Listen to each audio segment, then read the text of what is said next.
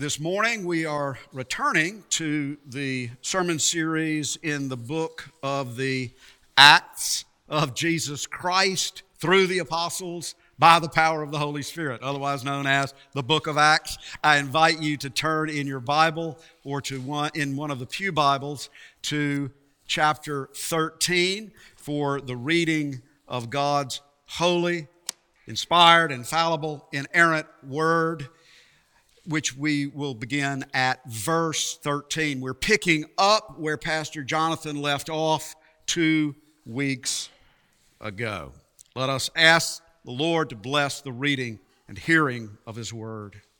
Father in heaven, we thank you that you are a God of love and a God of truth, that your word is truth and that your word is love to us in Jesus Christ. And so grant us the grace of the Holy Spirit, the supernatural working of your Spirit, to open up our ears, open up our hearts, and open up our eyes to the wonders of your grace through Jesus Christ our Lord, in whose name we pray. Amen. Please give your full attention to the reading of God's holy word. Acts 13, beginning at verse 13. Now Paul and his companions set sail from Paphos and came to Perga in Pamphylia. And John Mark left them and returned to Jerusalem. But they went on from Perga and came to Antioch in Pisidia. And on the Sabbath day they went into the synagogue and sat down. After the reading from the law and the prophets, the rulers of the synagogue sent a message to them saying, "Brothers, if you have any word of encouragement for the people, say it." So Paul stood up and, motioning with his hand, said, "Men of Israel, and you who fear God, listen. The God of this people Israel chose our fathers and made the people great during their stay in the land of Egypt. And with uplifted arm he led them out of it. And for about 40 years he put up with them in the wilderness. And after destroying 7 nations in the land of Canaan, he gave them their land as an inheritance. All this took about 450 years. And after that, he gave them judges until Samuel the prophet. Then they asked for a king, and God gave them Saul, the son of Kish, a man of the tribe of Benjamin, for 40 years. And when he had removed him, he raised up David to be their king, of whom he testified and said, I have found in David, the son of Jesse, a man after my heart, who will do all my will. Of this man's offspring, that is, of David's offspring, God has brought to Israel a Savior, Jesus, as he promised. Before his coming, John had proclaimed a baptism of repentance to all the people of Israel. And as John was finishing his course, he said, What do you suppose that I am? I am not he, no, but behold, after me one is coming, the sandals of whose feet I am not worthy to untie. Brothers, sons of the family of Abraham, and those among you who fear God, to us has been sent the message of this salvation. For those who live in Jerusalem and their rulers, because they did not recognize him, nor understand the utterances of the prophets, which are read every Sabbath, fulfilled them by condemning him. And though they found in him no guilt worthy of death, they asked Pilate to have him executed. And when they had carried out all that was written of him, they took him down from the tree and laid him in a tomb. But God raised him from the dead, and for many days he appeared to those who had come up with him from Galilee to Jerusalem, who are now his witnesses to the people. And we bring you the good news that what God promised to the fathers, this he has fulfilled to us, their children, by raising Jesus. As also it is written in the 2nd Psalm, You are my son, today I have begotten you. And as for the fact that he raised him from the dead, no more to return to corruption, he has spoken in this way. I will give you the holy and sure blessings of David. Therefore, he says also in another psalm, you will not let your Holy One see corruption. For David, after he had served the purpose of God in his own generation, fell asleep and was laid with his fathers and saw corruption. But he whom God raised up did not see corruption. Let it be known to you, therefore, brothers, that through this man forgiveness of sins is proclaimed to you, and by everyone who and by him everyone who believes is freed, literally justified from everything from which you could not be freed, literally justified by the law of Moses. Beware, therefore, lest what is said in the prophets should come about. Look, you scoffers, be astounded and perish. For I am doing a work in your days, a work that you will not believe, even if one tells it to you. As they went out, the people begged that these things might be told them the next Sabbath. And after the meeting of the synagogue broke up, many Jews and devout converts to Judaism followed Paul and Barnabas, who, as they spoke with them, urged them to continue in the grace of God. Now unto him who loves us and has freed us from our sins by his blood, to Jesus Christ be all praise, honor, glory, power, and dominion forever and ever. Amen. As we make our way through this passage, I want you to know that our ultimate focus, the main point to which we are heading, is found in verses 38, 39. The Apostle Paul proclaimed, "Let it be known to you, therefore, brothers, that through this man, Jesus, forgiveness of sins is proclaimed to you, and by him, everyone who believes is freed," literally justified, "from everything from which you could not be freed," justified by the law of Moses.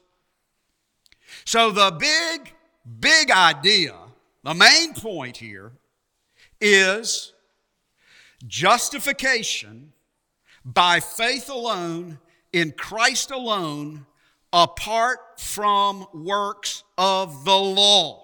So hold that thought. That's where we're going as we go through this passage, and then we'll make some application for ourselves. 2 weeks ago, Pastor Jonathan preached the opening passage from chapter 13, and that passage tells us about the beginning of the first missionary journey of the Apostle Paul. Barnabas and Paul sailed from the coast of Syria to the island of Cyprus. That's where we were 2 weeks ago. And today's passage begins by telling us that Paul and his companions set sail from Paphos on the island of Cyprus and came to Perga in Pamphylia. Now, if it makes you feel any better, I don't know a lot about geography. So I had to look at the map in the back of my Reformation study Bible. Barnabas and Paul had arrived in what is on the southern coast of modern Turkey. And they went from Perga on the coast northward up, a very dangerous journey, by the way, to Antioch in Pisidia. But verse 13 tells us that John Mark left them and returned to Jerusalem. Now, there was some controversy involved in that separation, but we'll cover that later, not today. First century Antioch in Pisidia was the Roman capital city of the Galatia province. Now, just hang in here with me. You know that Paul wrote a letter to the Galatians. Well, Galatia was not a city like, for example, Ephesus, but rather Galatia was a province of the Roman Empire. So here in Acts 13, Paul visits the capital of the province of Galatia, and then later he will write his letter to the Galatians. Now stay with me because we're getting closer to the point. You might remember that the major theme, major doctrine of the letter to the Galatians is justification by faith alone, in Christ alone, apart from works of the law. Galatians 3:10 says, all who rely on works of the law are under a curse. 3:11, it is evident that no one is justified before God by the law, for the righteous, the just shall live by faith.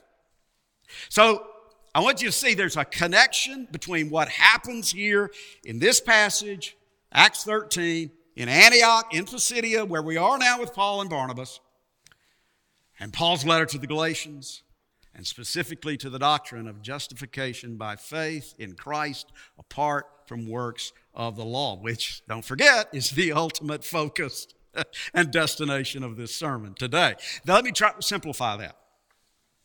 The passage in Acts 13 that we just read gives you the historical backdrop, the backstory to Paul's letter to the Galatians. All right, so here we go. Paul and Barnabas, of course, were Jews, and on the Jewish Sabbath day, they went into the synagogue in Antioch for worship.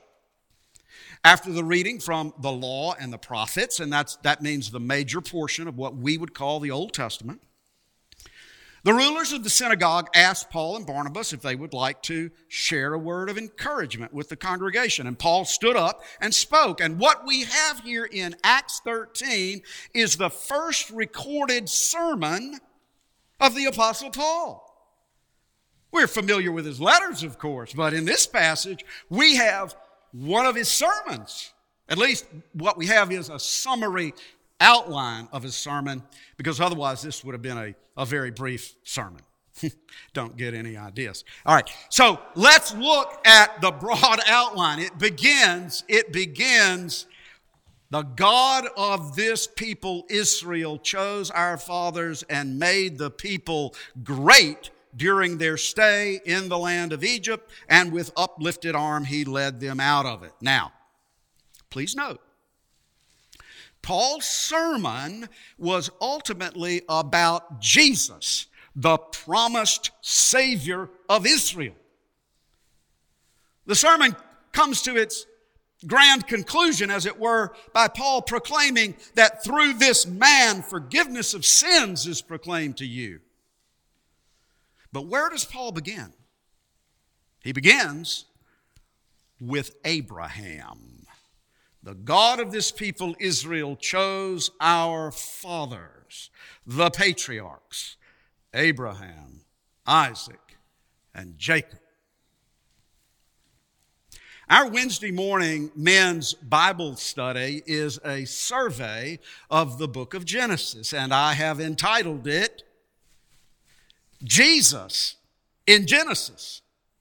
And one of the main emphases of that study is that God's choosing of Abraham, God's sovereign election of Abraham, and then his sovereign election of Abraham's son Isaac, and his sovereign election of Isaac's son Jacob, was the way in which God was working out his plan of salvation down through history to bring the promised Savior, Jesus, into the world for the whole world.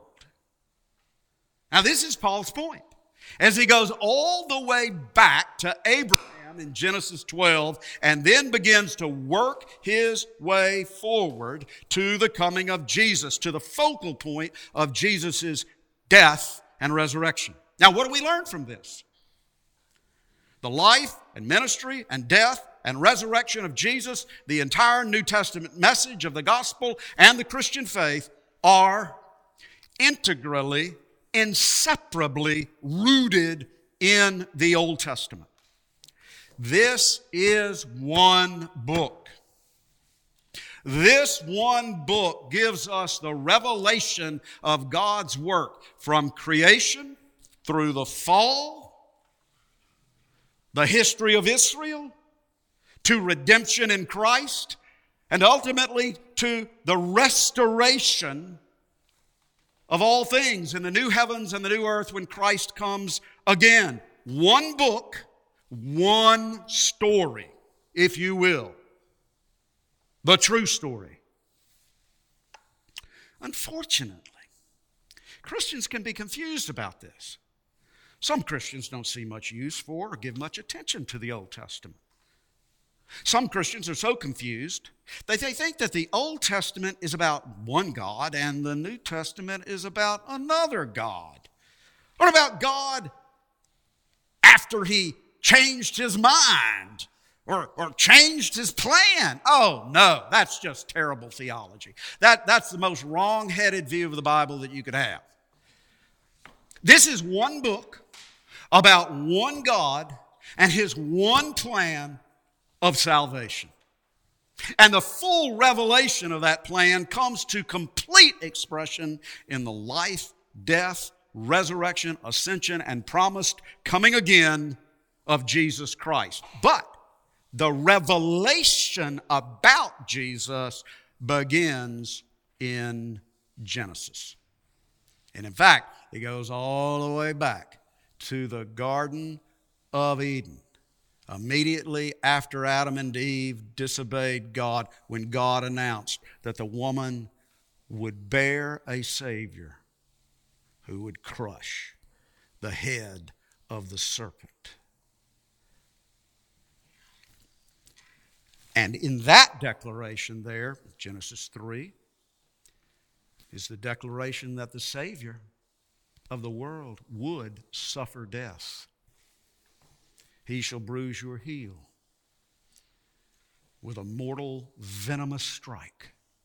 But you, He, the Christ, the Savior, shall crush His head. Yeah, you remember the story of the two disciples who were walking the road to Emmaus on the afternoon after Jesus' resurrection from the dead. They didn't know who He was. Jesus came alongside. They didn't know who He was. They were forlorn. They were discouraged. They were heartbroken. They had hoped that Jesus was the Messiah of Israel, but He had been crucified, and so their hopes were dashed. And you remember what this stranger, Jesus, said to them? "Oh, foolish ones, slow of heart to believe all that the prophets have spoken." And beginning with Moses and all the prophets, that's the first 5 books of the Bible, the historical books, all the books of the prophets, Jesus interpreted to them all the scriptures of the Old Testament, the things concerning Himself. On that first Easter afternoon, Jesus taught a Bible study to those 2 forlorn travelers on the road to Emmaus. He taught a Bible survey of what we now call the Old Testament, showing them that it was all about Him. That's exactly what the Apostle Paul did in his sermon in the synagogue in Antioch of Pisidia. It's exactly the same thing. He began with the patriarchs. Then he touched on the Exodus from Egypt, and he probably said more about that. He mentioned the wilderness wanderings and the conquest of the land of Canaan under Joshua. Then came the period of the judges, then the first king of Israel, Saul. But Paul's sermon, as it is recorded here, as this outline is recorded, really begins to come into sharp focus when Paul gets to King David. God had promised that one of David's descendants would rule over His kingdom forever. God promised David, "I will raise up your offspring after you, who shall come from your body, and I will establish the throne of His kingdom forever." 2 Samuel 7, verses 12 and 13. This is known as God's covenant with David, or the Davidic covenant. Now, we hear echoes of it in those beautiful prophecies we read during the season of Advent. We read echoes of it in the New Testament. For example, Matthew 1:1, the book of the genealogy of Jesus Christ, the son of David, the son of Abraham. Well, this is precisely Paul's point in the sermon. He's showing how all the covenant promises of God to Israel, beginning with the patriarchs and then to David, promises of a reconciled and justified relationship with God with eternal salvation in His eternal kingdom through a suffering Savior who would be raised from the dead and reign forever. This has been fulfilled in Jesus. And so he says, of this man's offspring, of David's offspring, God has brought to Israel a Savior, Jesus, as He promised. And later in the sermon, Paul quotes from Psalm 2 and Psalm 16, both written by David. Psalm 2 is a prophecy of the eternal kingship of the risen Christ. Paul quotes Psalm 2:7. God says, "You are my son, today I have begotten you," as a prophecy of Jesus' resurrection, written by David. And then Paul quotes Psalm 16, verse 10, "You will not let your Holy One see corruption," another prophecy of Jesus' resurrection, written by King David.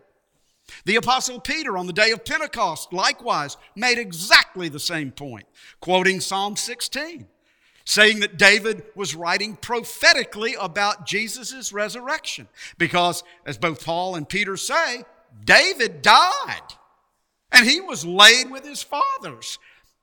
And his body saw corruption. But Jesus' body did not see corruption. It was raised from the dead as the one who would reign forever. So Paul's sermon here in Antioch, in that province of Galatia, just as did Peter's sermon on the day of Pentecost, it drives home the point that Jesus was and is the promised Savior of Israel, the Messiah, the one in whom and through whom all God's covenant promises to Israel for a reconciled and justified relationship and life everlasting in the eternal promised land, in the eternal kingdom, have been fulfilled through Jesus. His resurrection from the dead was the proof that He was and is the Savior God had promised. So look again at verse 30. God raised Him from the dead, and for many days He appeared to those who had come up with Him from Galilee to Jerusalem, who are now His witnesses to the people.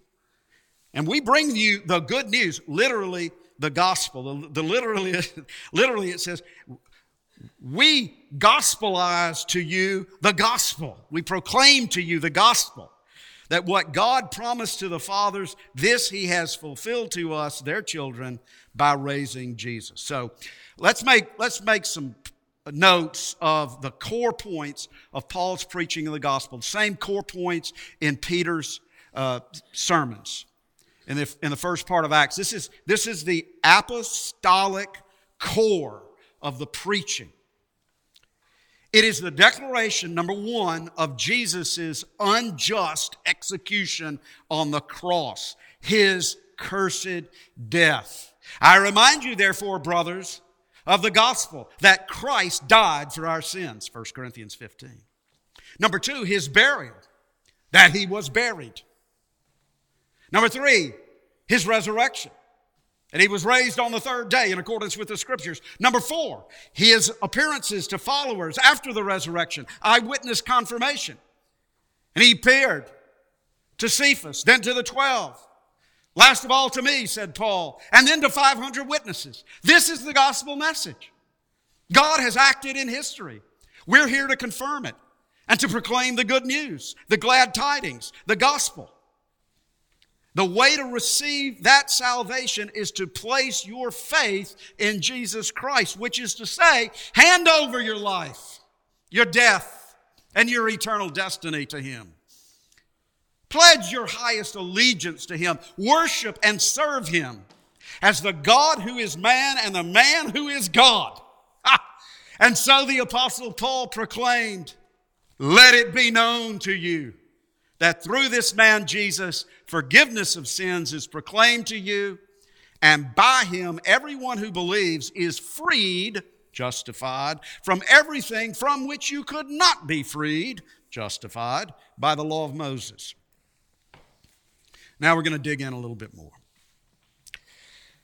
In our English Standard Version, where it says, everyone who believes is freed from everything from which you could not be freed by the law of Moses, the Greek word, as I have indicated, would be literally translated as justified. Why? Well, here's the thing. To be justified, which is a legal term, is to be declared not guilty. To be justified is to be declared not guilty. And what that means for us as sinners is that our sins are forgiven. And in the Greek, the word forgiven could be literally translated loosed, like the loosing of an animal that has been tied up. To be forgiven is to be justified, is to be set free. Set free from guilt, set free from punishment, set free from condemnation. To be justified is to be forgiven, to be set free. Now that's the reason I think that the translators have used the word freed in our English Standard Version. You often hear Pastor Jonathan and I say as the ascription of praise after the reading of Scripture. Now to him who loves us, who has freed us from our sins. He has justified us though we are sinners. That's the gospel. He has freed us from our sins. And it's glorious. Well, what's the substance of the point? Paul says by him, by Jesus, everyone who believes is justified, freed. Paul's point was and is, and of course this is expounded in the letter to the Galatians and in the letter to the Romans and in the letter to the Ephesians, but in a particular way to the Galatians, is that the law of Moses, the keeping of the law of Moses, could not justify his fellow Jews, could not set them free from their sins. Because the fact of the matter is that in our fallen condition, no one can keep the law of God perfectly. Only Jesus has kept the law perfectly. And Paul makes the point, even those who demanded Jesus' execution found in him no guilt worthy of death. He was the righteous one, he was the just one, and therefore he was the perfect substitute who died for the unrighteous, the unjust. And there on the cross, the great exchange took place for all who believe in Jesus. He bore their sins and he clothed them with his righteousness. That's the gospel transaction of the cross, and it's glorious. Jesus takes your sins upon himself, and Jesus gives you his righteousness, his sinless perfection. That is justification received through faith. Justification by Jesus received through faith in Jesus. And every attempt to be saved otherwise is a futile failure. To the Jews, Paul's message was that salvation comes by faith alone, in Christ alone, not by efforts to keep the law of God. The law of God is holy, just, and good. The law of God remains as the way of living a life pleasing to God. But we can never be saved by the law because none of us can keep the law perfectly. We must look to Jesus and his righteousness. At the time of the Reformation in the 16th century, Luther, Calvin, and other reformers saw this very issue, justification by faith alone, in Christ alone, as the key point of the gospel, the doctrine upon which the church stands or falls. Now, the Roman Catholic Church had developed its system of salvation through the observance of its 7 sacraments, and that system is still in place today. Roman Catholic theology does teach that Jesus is the Savior. Yes, indeed. Does teach that salvation is by God's grace through faith in Christ. Yes, it does. But not by grace alone and not by faith alone. In Roman Catholic doctrine, and this was the point of the reformers, and that's why I'm referring to it. In Roman Catholic doctrine, it is grace and faith plus works, plus my cooperation, plus my observance of the sacramental system. And that system begs the question, and it was Luther's question: have I done enough? Have I done enough to justify myself before God? Have I done enough to have all my sins forgiven? Have I done enough to be assured of my salvation? And if you think that your salvation in the least little bit depends on you and what you do to deserve to be saved or merit salvation, those questions will drive you to anxious despair, because there is absolutely no way to know whether you've ever done enough. And the real answer is, you can't do enough. You can't do enough. In fact, you can't do anything to justify yourself before God. You can't do anything to set yourself free from your bondage to sin and death and condemnation.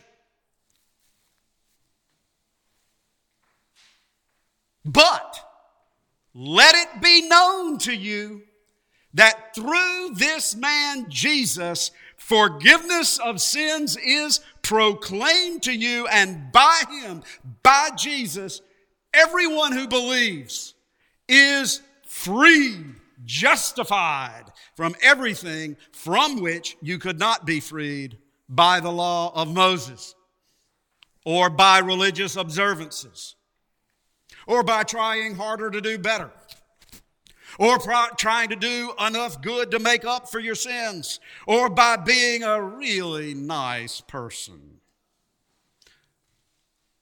None of that will take away your sins. None of that will justify you before God and put you in a right relationship with Him. None of that will set you free from guilt, death, and condemnation. And by the way, this is not only, I referred to the Roman Catholic theology, but listen, I've been in some services of Protestant churches, funerals, where at least it seemed to me, it sort of sounded like the fact that the deceased had been baptized assured the deceased of eternal salvation in a Protestant church. You've heard it too in the opening liturgy. The sacraments are important. The sacraments were instituted by the Lord Jesus Christ. The sacraments are to be observed and to be our nourishment in life. But the external administration and the external reception of the sacrament, baptism or the Lord's Supper, saves nobody. Jesus saves, and only Jesus saves. And only Jesus can and will bring you to God's eternal blessing of eternal life in the eternal promised land which He promised to the fathers, in that eternal kingdom which He promised to David. Only Jesus can do that for you. And therefore, here's the warning. Because the Apostle Paul ended this sermon with a warning, verse 41, quoting the prophet Habakkuk. Beware, therefore, he said, lest what is said in the prophets should come about. Look, you scoffers, be astounded and perish. For I am doing a work in your days, a work that you will not believe, even if one tells it to you. So the warning is, you've heard the gospel of Jesus Christ.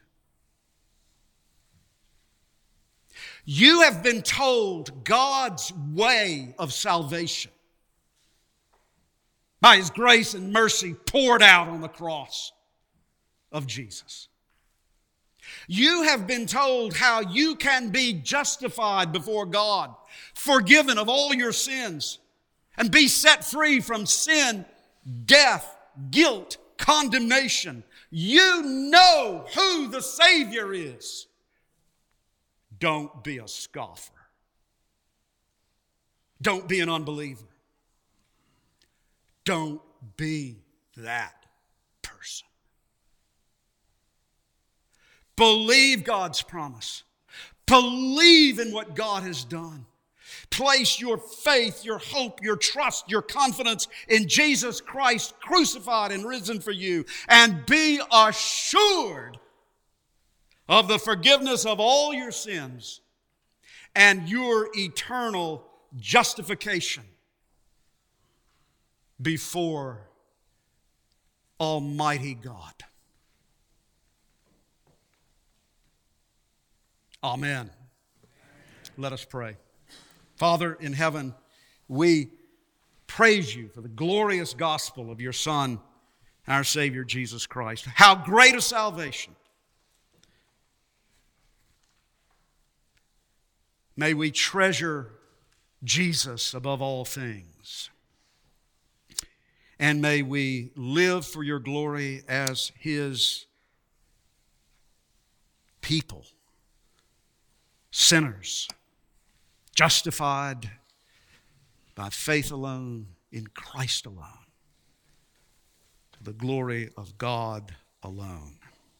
Amen.